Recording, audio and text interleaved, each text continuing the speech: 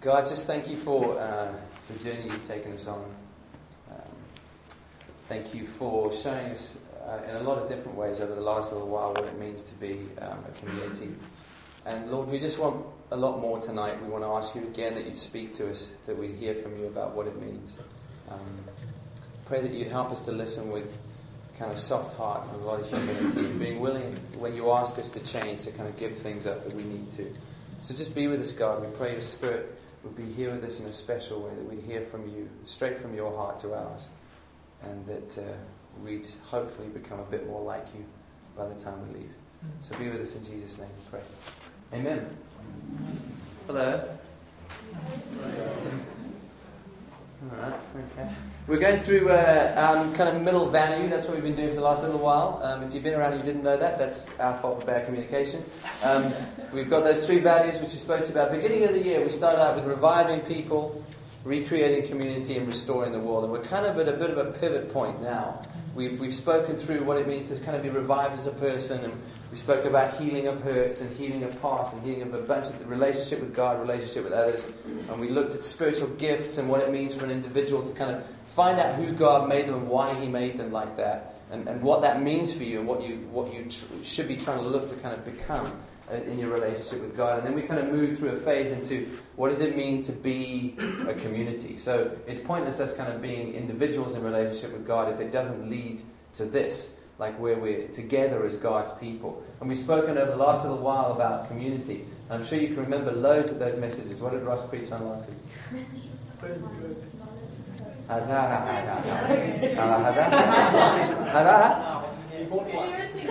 He brought wine. Ross brought wine last week. So point to tape on that as you guys remember illustrations. Okay, and we've spoken about, Gary spoke about Ruth and kind of how community gets created. I spoke a little bit about grace and peace and why Paul talks to communities about we need to be communities filled with grace and peace towards each other. Ross spoke last week about what does it mean to experience God together as a community. Am I right? Was I listening? Yeah, sort of. It's so good. And this week we want to move into, and then we're going to move into camp, where we're going to hit all three of those values over again over the weekend. And then we're going to move, after camp, we're going to start to move towards what does it mean to then be part of restoring the world. Because again, like that flow, reviving people into recreating community, it's pointless if we're just about this little group that meets here, or a group that meets somewhere. God's got a job for us as a community to get out there and then restore the world. So tonight's probably going to be the last, maybe the last. We might carry on for a little bit afterwards. We're very flexible here. We know what we're doing. No, we know exactly what we're doing. And we're going to move on afterwards and speak a bit more, and then we're going to chat into what does it mean for us to go out and be part of God's mission to restore the world. So I want us to take a look tonight. And I'm going to warn you beforehand, I'm going to bounce around a bit tonight, if that's all right. But I'll pull it together, I think. I'll try. Can you just say? Yes, I pull it together. So I've got a plan, and then we're going to move into communion afterwards and sort of use that as a time of ministry where we can sort of hopefully practice some of this community stuff. So let's start here. If you want to turn there, it's Luke chapter 6, just to check I'm not lying. Luke chapter 6 from verses 12 to 16. We're just going to read this and then we'll chat around it just a little bit. It says, one of those days, Jesus went out to a mountainside to pray and spent the night praying to God. When morning came, he called his disciples to him and chose 12 of them, whom he also designated apostles.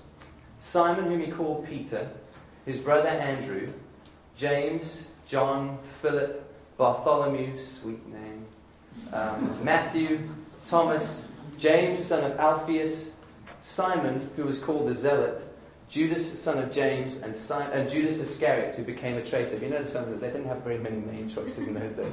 It's pretty much Simon, Judas, or something like that, or James. Those are James. So we often look at that list, and I know we've kind of looked through the Gospels a lot, especially at the end of last year. We spent quite a bit of time in Matthew. You will have heard those names pop up like over and over again, Jesus' disciples and those kind of names. And I don't know what your view of the disciples is, but the more kind of you chat to people, you get the feeling that when people read the scriptures, they think of this kind of homogeneous, do you know what I mean? Kind of very similar type, actually, I was just checking. Like very samey kind of group. They were all kind of middle-aged, Jewish, good boys who followed Jesus. That's kind of what they were like. And we think of them kind of as this like or almost like a faceless group. They were just kind of very much like each other. They decided to get together, or Jesus called them, and they decided they were going to follow Jesus. But they were pretty much similar to each other. We don't know a lot about a lot of the disciples. We don't have a lot of info, but there's a few we do, and it suggests something to me. That actually, they were very, very different from each other, a lot of them. You see, what used to happen is when you wanted to follow a rabbi, you would have to go through this very hectic educational system. And it meant that you looked a particular way. And when a class would come out, they'd go out and find a rabbi. So every rabbi who had this group of disciples, his disciples would have been through the same kind of educational system, and would have been thinking fairly similarly, and would have looked fairly similar, like we think of the disciples. But Jesus did it quite differently, didn't he? Take a look at Peter for a second. Peter is this guy from a little town called Bethsaida. Now, this place is like, I've seen it on film, like the ruins of the place. It's not even a village, really. It's like, the ruins, they reckon there were about 10 kind of household units in this whole village. That's where he came from. And actually, Peter came from there, Andrew came from there, James, John, and Philip. All came from this one little place. So you can imagine Jesus was kind of in the area. No, I think he had more purpose than that. But they all came from this one little village. They almost certainly knew each other. Everyone knew each other's families and all the rest of it. But now, Peter was a fisherman. So, I mean, this place is right on the sea/lake of Galilee, right there, and fishing was big in that area. That's how you made a living. It's how you got food for your family. You'd sell it, you'd get money, the rest of it. So the families, a lot of the families there would have fished. And Peter, when Jesus finds him, when Jesus goes looking for him, is down by the shore with his dad, and then they're going out fishing. That's what his job was. This means something. This means that Peter has decided that the job he's going to do for his life is fishing. Now remember I said to you, they went through this whole hectic educational system. Compulsory for everyone under the age of 6 to be in Jewish education. And up to the age of about 6, 7, you had to learn the first 5 books of the Bible off by heart, word for word. Still goes on today in Jewish culture. So Genesis, Exodus, Leviticus, Numbers, Deuteronomy, memorized. The whole lot. Alright? Oh, that's quite hectic. By the age of 6. That's pretty hectic. Then they would go on, and if you were good at that, if you were pretty clever, and you were scoring A's, then they would have taken you on and you would have gone to the next level. And by the age of about 12, you had to memorize the whole of the Old Testament, which is the whole of their scriptures in the day. Genesis through to Malachi, word for word. And not just be able to recite it, but be able to dialogue about it because you understood it and you knew what was going on. And then if you were really, really good, you go off and you become someone's disciple or some rabbi's follower because you were really, really good. Some stage, Peter dropped out and goes fishing because he schemes that, like, this is not for me, I'm not good enough to do this. So he goes down and he starts fishing. And that's where Jesus comes and calls him. You just didn't do that in those days. It wasn't okay to do. Now Andrew is Peter's brother. And something we know about Andrew is that he was John the Baptist's disciple.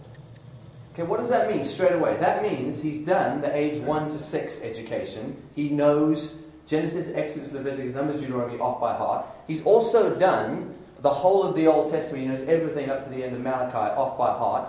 And he was so good that he went to John and he said, look, I want to follow you, I want to be like you. And John would have sat down and interviewed him and given him a hard time and chatted about him and talked to him about God and see if he could kind of hold his own and if this guy could actually do it. And then he accepted him, John the Baptist accepted him as his disciple.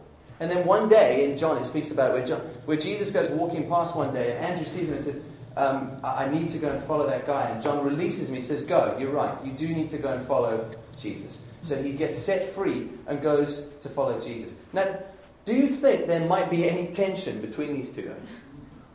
Who does Jesus pick as his top 3 guys? James, John, and Peter dropped out. Andrew is hardcore. Andrew has been to seminary. The dude is a pastor in training. He is the man when it comes to theological huzmahala. He's the guy. He's the guy. And yet Jesus turns around and says to this guy who dropped out, who wasn't good enough, You, inner circle. Do you think there might be some tension there? There would have been a bit of, especially because it's your brother, you know? I mean, there's tension from the day you're born with your brother. Brothers know. This guy, Matthew, was a tax collector. Okay, now, politics in the day, and I've spoken to you about this before, but it bears repeating just for this, that Rome ruled Israel. Israel didn't rule themselves at the time. Rome was in charge. They sorted things out. And because they kind of had this army that would just go from place to place and conquer, so everything in the known world at the time was Roman, and they owned the works. They'd have to leave governors in place, soldiers in place, and they'd have to keep collecting people to keep that army strong to go on to the next place to cause more havoc. So it took a lot of manpower to keep this whole Roman Empire going, because it just spread and spread. You had to leave people everywhere you went. So much so that there were like menial tasks, which you couldn't actually get Romans to do, so you get the local guys to do. And one of those menial tasks was collecting taxes, because conquering the world is expensive. So you need bucks. So they would say to the people that you know, if you don't want us to give you a hard time, basically, and you want us to better your roads and give you aqueducts or the rest of it, you need to pay taxes to Rome. So they would find some, usually sort of, you know, shady character, usually, because he had to sort of not really have a backbone, and say, would you mind betraying your country and, you know, taking all your mates' money? And Matthew at some point said, yeah, all right, yeah, that's cool, can I keep a percentage? You know, and he went into this job. Well, you've got to imagine, he would have had to sit in a booth every day with people he knew filing past, his countrymen filing past to give him money because they had to give to a foreign power that should never have been there, because this was God's people, and they were passionate about the fact that they were God's people, the Jews. And they would have seen him as a traitor. He would have got spat on, insulted, and he would not have been well liked at all. Now, Jesus put that guy in the same group as Simon, who was also called the Zealot. Do you know what a zealot is?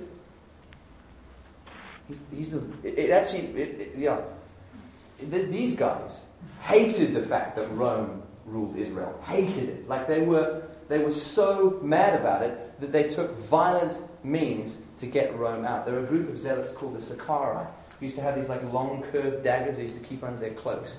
Basically, just so they could run around and find the old Roman soldier who wasn't keeping up with this group and just and leave him in an alleyway. Because anything they could do to disrupt stuff, anything. If there was a riot started, it was usually these oaks, the zealots. Guy who's betrayed his country and is now working for Rome. Guy who knifes Romans. Zombies. So how does that work? And we don't know a lot about the others, but it seems to me, even from just those couple of examples, that you have got potential for huge tension in that group. These are not guys who Jesus is pulling together because they agree with each other. In fact, he seems to be going really, really diverse and picking people from all over the place and just pulling them together, kind of like a cross-section. And Jesus had a habit of doing that, didn't he? I mean, you kind of see the parties Jesus goes to. He invites the pastor in the area, the local synagogue dude, the pastor, and then he invites the prostitute, because, you know, it'll be a good time. And let's stick them all in a room together so we can have a chat. Can you imagine if we did that today? I'm going to do that. It wouldn't go down well, would it? It wouldn't go down well. And yet Jesus does it. He pulls cross-sections. It doesn't matter, you don't have to agree with each other. But I'm calling you all to follow me. All of you. And all together. I need you all to follow me. Not necessarily agree, but you all need to follow me. And you have to remember as well that these guys, you've seen the movies, they're always middle-aged, sort of slightly boring-looking bearded. These guys were teenagers. There's every chance these guys were teenagers. In fact, almost certainly most of those guys were teenagers. Just coming out of education and all the rest of it, and Jesus grabbed them and asked them, said, follow me. Pull them into a group where there would have been a lot of disparity, and said, stay together as this group, because you're now going to get your life pointed towards a new purpose. Okay, we're going to change track for a minute. I think today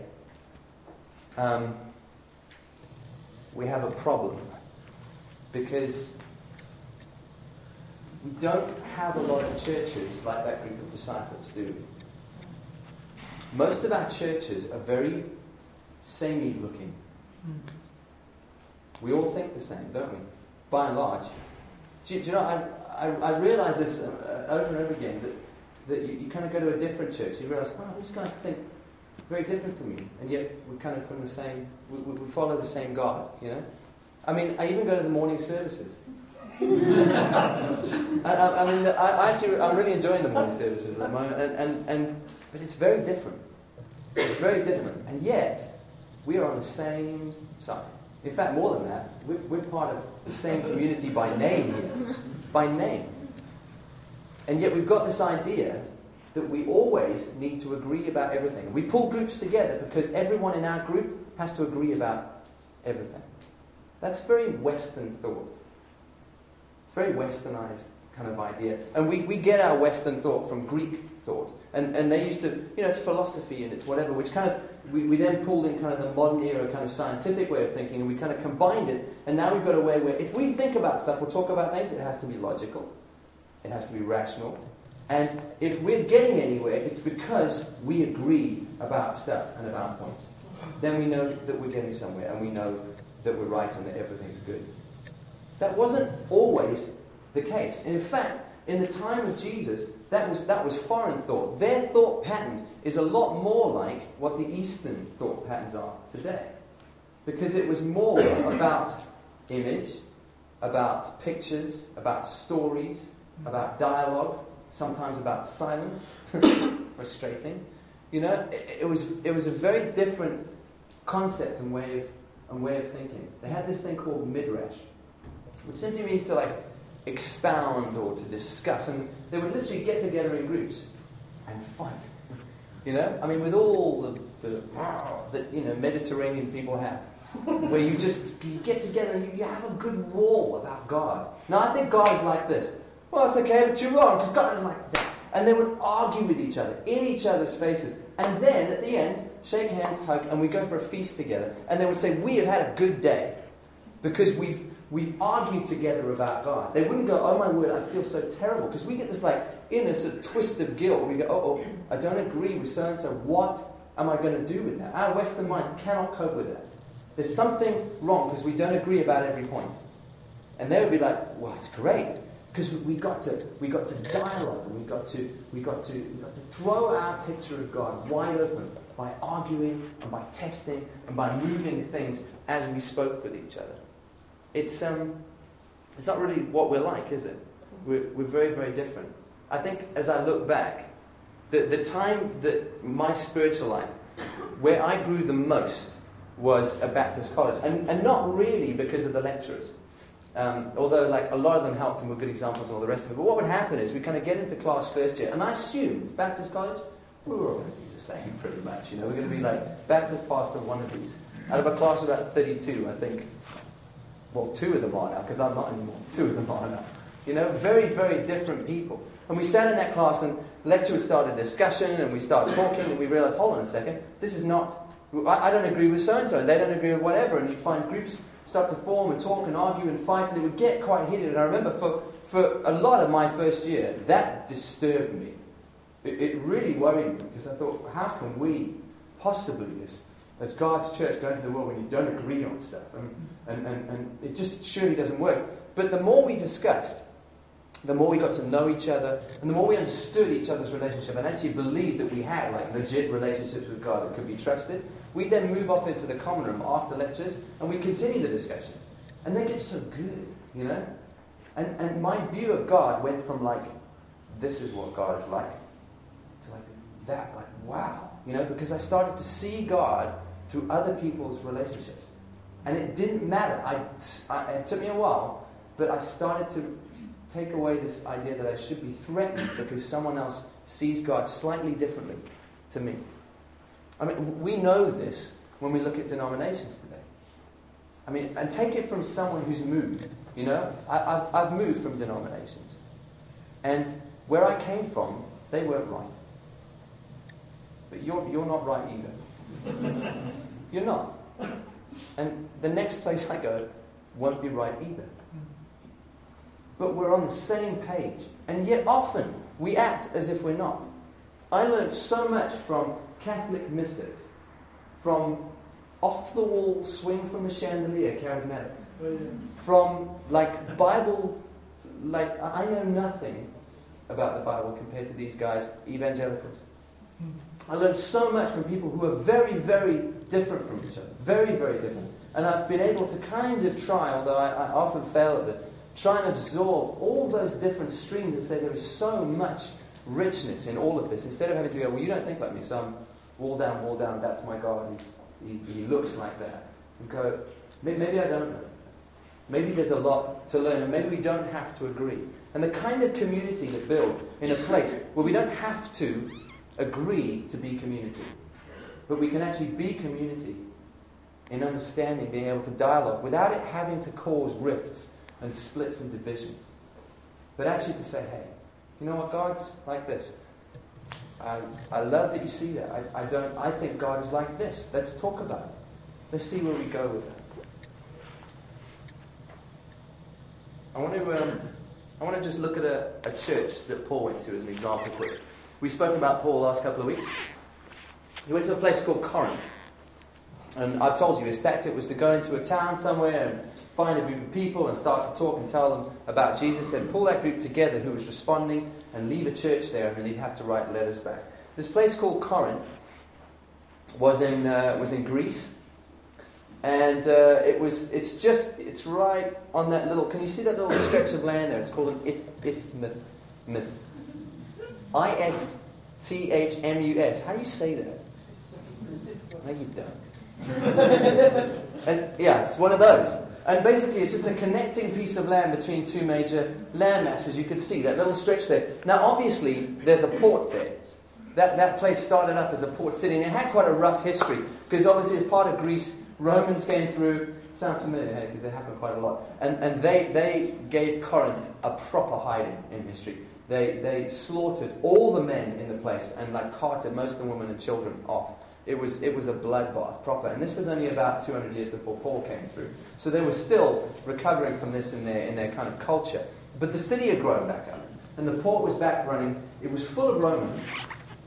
It was full of Greeks again.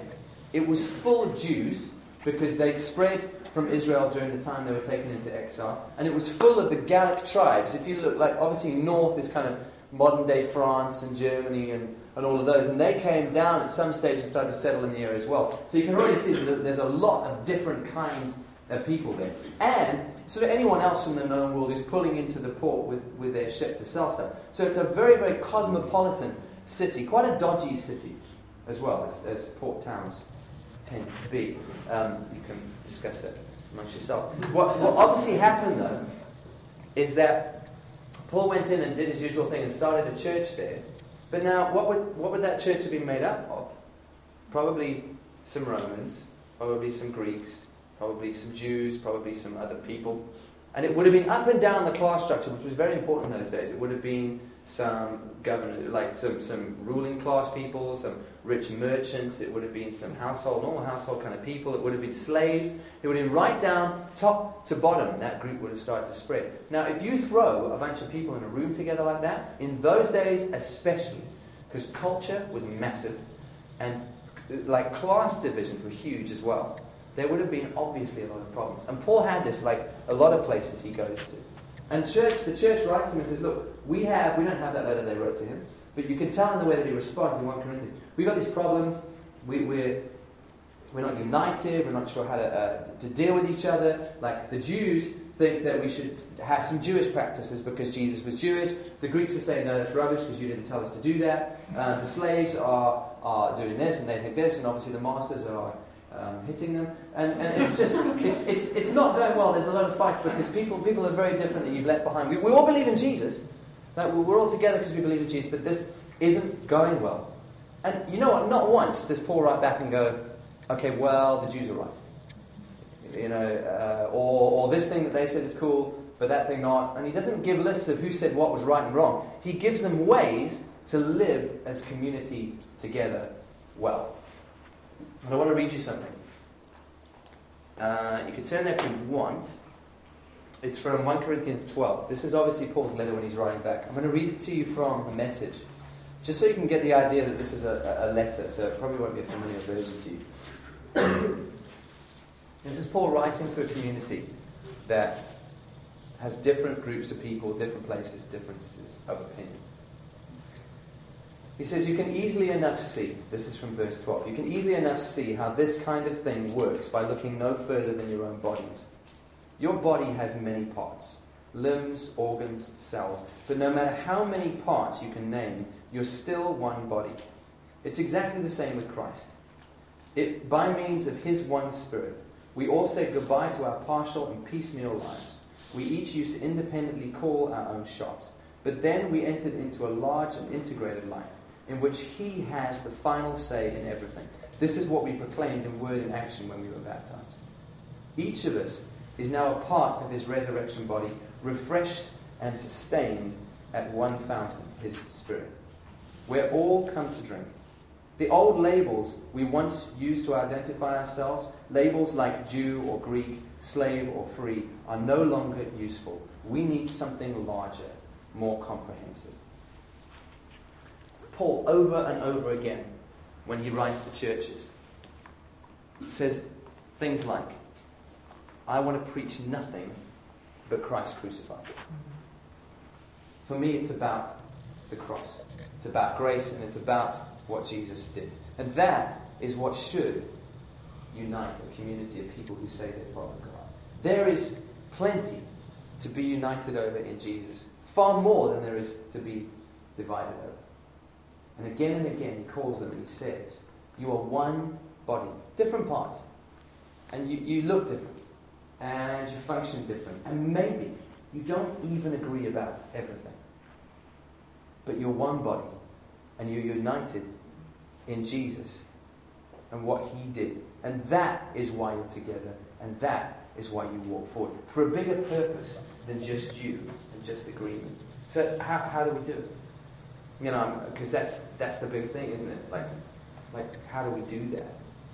The thing that irritates me about the Bible sometimes is that we've got chapters and verses, you know, because like 1 Corinthians, when you read it, it's just a letter.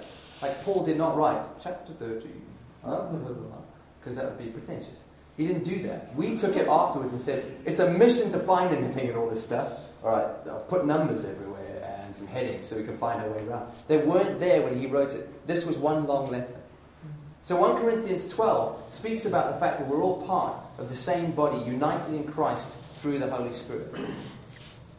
And then it goes to chapter 13, where we start preaching at weddings and talking about love and couples who are getting married and love is like this. No. Because there was no division between the chapter. It's one flowing letter. So why is he talking about parts of the body and then talking straight into loving one another? I just want to read you this. 1 Corinthians chapter 13 from verse 1. Again, I'm going to read it in this, so you probably won't be familiar with the wording. If I speak, he says, but now I want to lay out a far better way for you. If I speak with human eloquence and angelic ecstasy, but don't love, I'm nothing but a creaking of a rusty gate. If I speak God's word with power, revealing all his mysteries and making everything plain as day, if I have faith that says to a mountain, jump, and it jumps, but I don't love, I'm nothing. If I give everything I own to the poor and even go to the stake to be burned as a martyr, but I don't love, I've gotten nowhere. So no matter what I say, what I believe, and what I do, I'm bankrupt without love. Love never gives up. Love cares more for others than for self. Love doesn't want what it doesn't have. Love doesn't strut. Love doesn't have a swelled head. Doesn't force itself on others. Isn't always me first. Doesn't fly off the handle. Doesn't keep score of the sins of others. Doesn't revel when others grovel. Takes pleasure in the flowering of truth. Puts up with anything. Trusts God always. Always looks for the best. Never looks back. But keeps going to the end. Paul's saying pretty clearly, guys, this thing that you have to be, this community, is going to be diverse, and it should be. But it's going to be difficult. And then he moves straight into talking about you need to be a community filled with love. Because if you're not going to last. You're not going to make it. Because you're never going to find a community that just agrees. I'm trying to fast forward when I'm talking to you. Let's have a look at these guys again. We started with them. Peter went to Rome in about 65 AD. And he arrived there because he was basically taking over from Paul, who had been killed a couple of years before. And he goes into Rome and he finds the church there, the small group that has started kind of following Jesus. And he finds them and he starts to spend some time with them and preach with them and help them out. And then Nero, who was the emperor in Rome at the time, who wasn't very fond of Christians and quite a violent guy, decided that he was going to sort this guy out and sorted Paul out. Peter's coming to replace him, that's fine, we'll take care of Peter as well. So he sends his soldiers out. And history tells that the soldiers went through the streets trying to find Peter, and the church guys heard about it.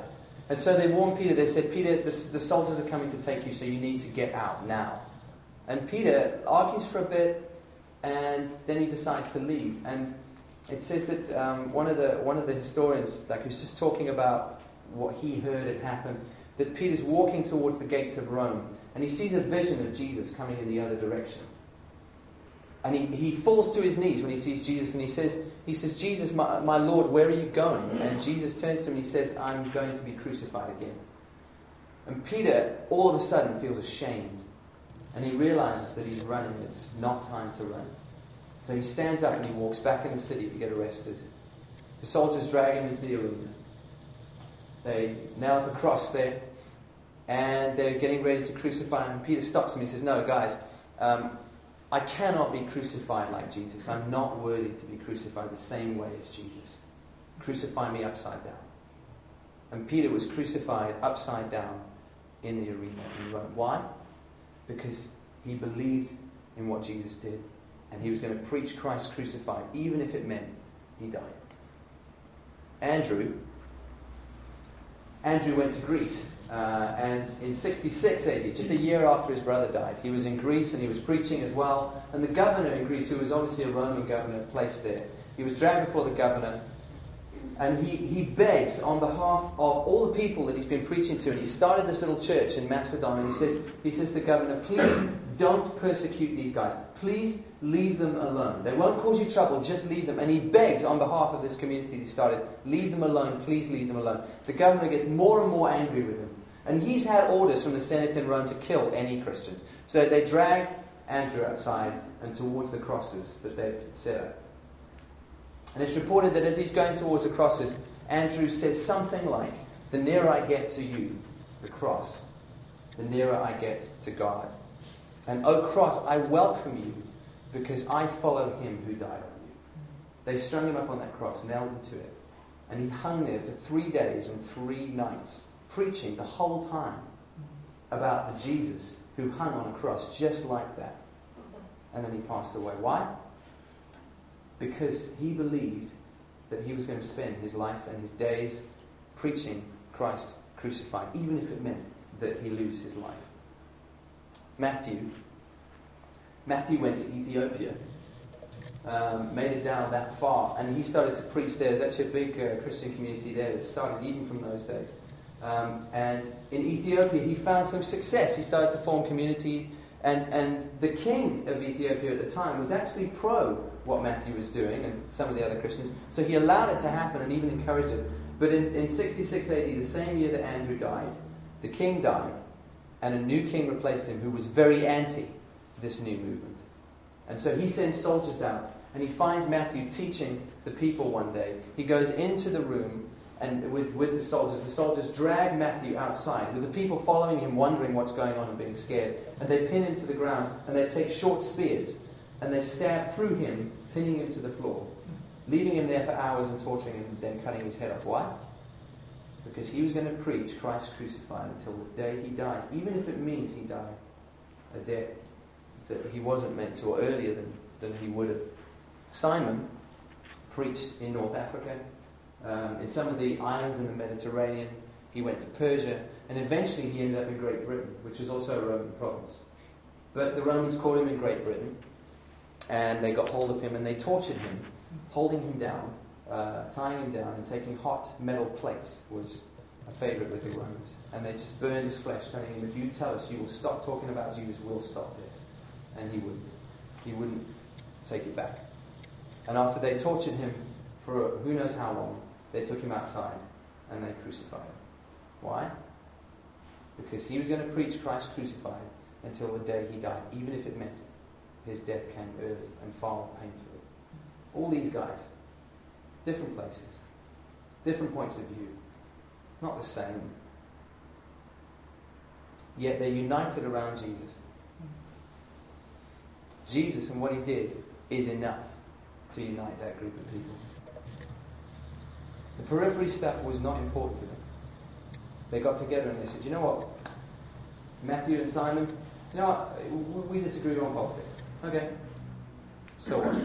We're about Jesus and we're about Christ crucified, and that's way more than there is for us to disagree on. So this united band of very different people spreads over the world, and that's one of the reasons we sit here today, because they pulled it together. We're going to move into communion now. And can I guess? This is what I want us to do tonight. I want us to... so I'm going to leave this up on the screen.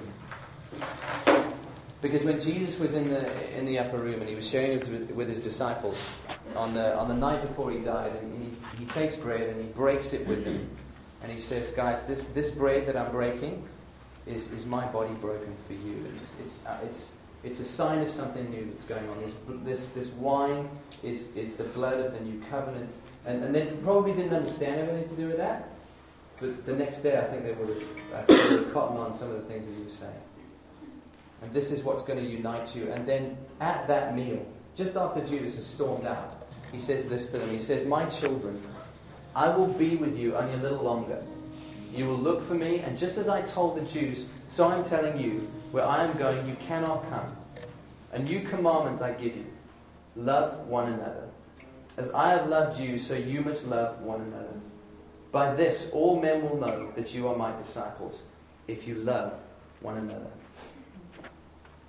We may be very different in this room tonight, but we are a community bound around Jesus crucified. That's what we believe. I think we need to ask ourselves questions the whole time about, are we a diverse enough community in this country, for example? Are we different enough? That's what we should be looking for. Not more of the same. Not trying to shove each other through our molds and say you need to be more like me and more about the way I think. No. We need to be becoming more diverse all the time. But bound and united around Christ crucified. And we can only do that in love and in the power of the Spirit. We're going to pray. And then Gary's just going to play for a while. And I want you just to take some time. We're going to kind of use this as a bit of a ministry time tonight. And I want you to come up in your own time. When you've kind of sort of sifted some of this stuff, if God is saying something to you, maybe answer that for a bit. Think about it. Process it. Do some business with God. And then at the end of that time, I want you just to get up. So if you get up straight away, that's great. If you take 5 minutes, that's cool as well. Just in your time, if you get up and come to the front and you receive communion, making this commitment that you may be different to a lot of people in this room. You may not think the same, you may not agree, but you will be united. You will be bound around Christ crucified, because that is more important than anything else you can come up with to divide you. And I want you to make that commitment in your heart before God. There might be people you want to speak to, that's good. Great. Maybe there's people you want to phone. That's cool as well. That's fine. Whatever you need to do, just listen to what God is saying to you. So let's bow our heads, and I'm going to pray, and then Gary's going to play for a bit, and in your time, Ross and myself and Hugh are going to be up front, and we're just going to serve you as we come. We're going to wait for you. Don't wait for anyone else. When you're ready, you come. Don't look up and check who's gone, and enough people gone. You come when you're ready. Let's pray.